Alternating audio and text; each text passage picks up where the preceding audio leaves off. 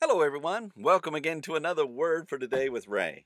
And before we begin, as usual, let's go to the Lord in prayer and ask Him to bless our time together. Heavenly Father, we thank you today that we have the opportunity to come and sit before you and your Word, knowing that you desire for us to know more about you, to know more about your ways, to know your Son Jesus better, Lord, to know what you've done for us and how we can respond to that. And so I ask that you will bless our time as we study today. Lord, we thank you for your presence and we bless you in Jesus' name. Amen. The title to today's lesson is No More Tossed to and Fro, and it's taken from the book of Ephesians chapter 4 and verse 14. Paul the apostle wrote how Jesus gave to the church apostles, prophets, evangelists, and pastor teachers to perfect the saints for the work of the ministry and for the edifying of the body of Christ. He desired for all of them to be unified in the faith and of the knowledge of the Son of God unto a perfect man, unto the measure of the stature of the fullness of Christ.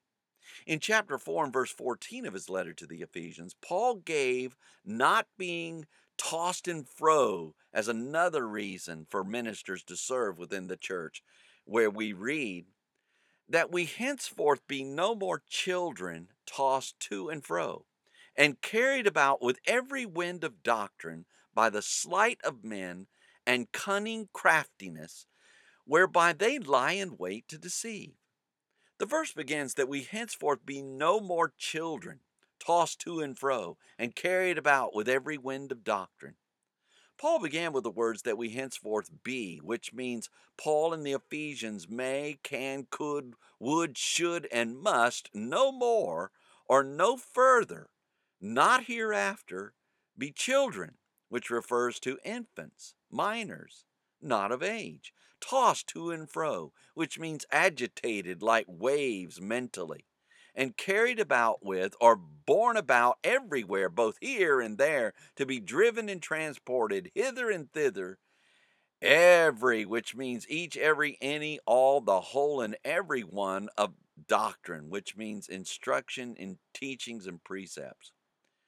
With the ministers fulfilling their work within the church, the members would grow up and mature and no longer believe every teaching that comes along. The verse continues, by the sleight of men and cunning craftiness, whereby they lie in wait to deceive.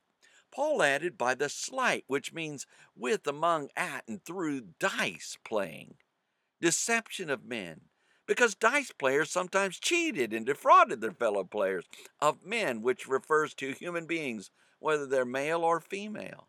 And cunning craftiness, or in with and among crafty ones who have spacious or false wisdom, whereby are to the advantage of, at, near, towards, with, and in regard to, they lie in wait, or cunning arts, deceit, craft, and trickery, to deceive, or wandering, straying about, led from the right way, roams hither and thither, error, wrong opinion relative to morals or religion.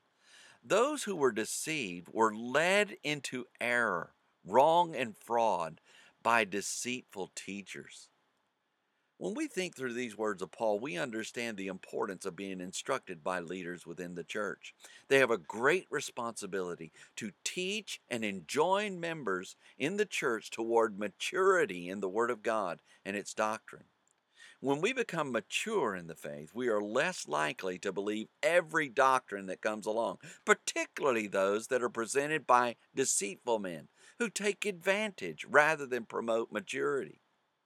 May the Lord Jesus help us to discern the importance of his ministers, and may we never be led astray by those who would spoil us as their next victims. Next time, Paul shares about speaking the truth in love. So read ahead, and we shall join together then. Until tomorrow, there is more. And may the Lord bless you and keep you. May he make his face to shine upon you and be gracious unto you. May the Lord lift up his countenance upon you and give you peace as you continue to study his word in Jesus' name.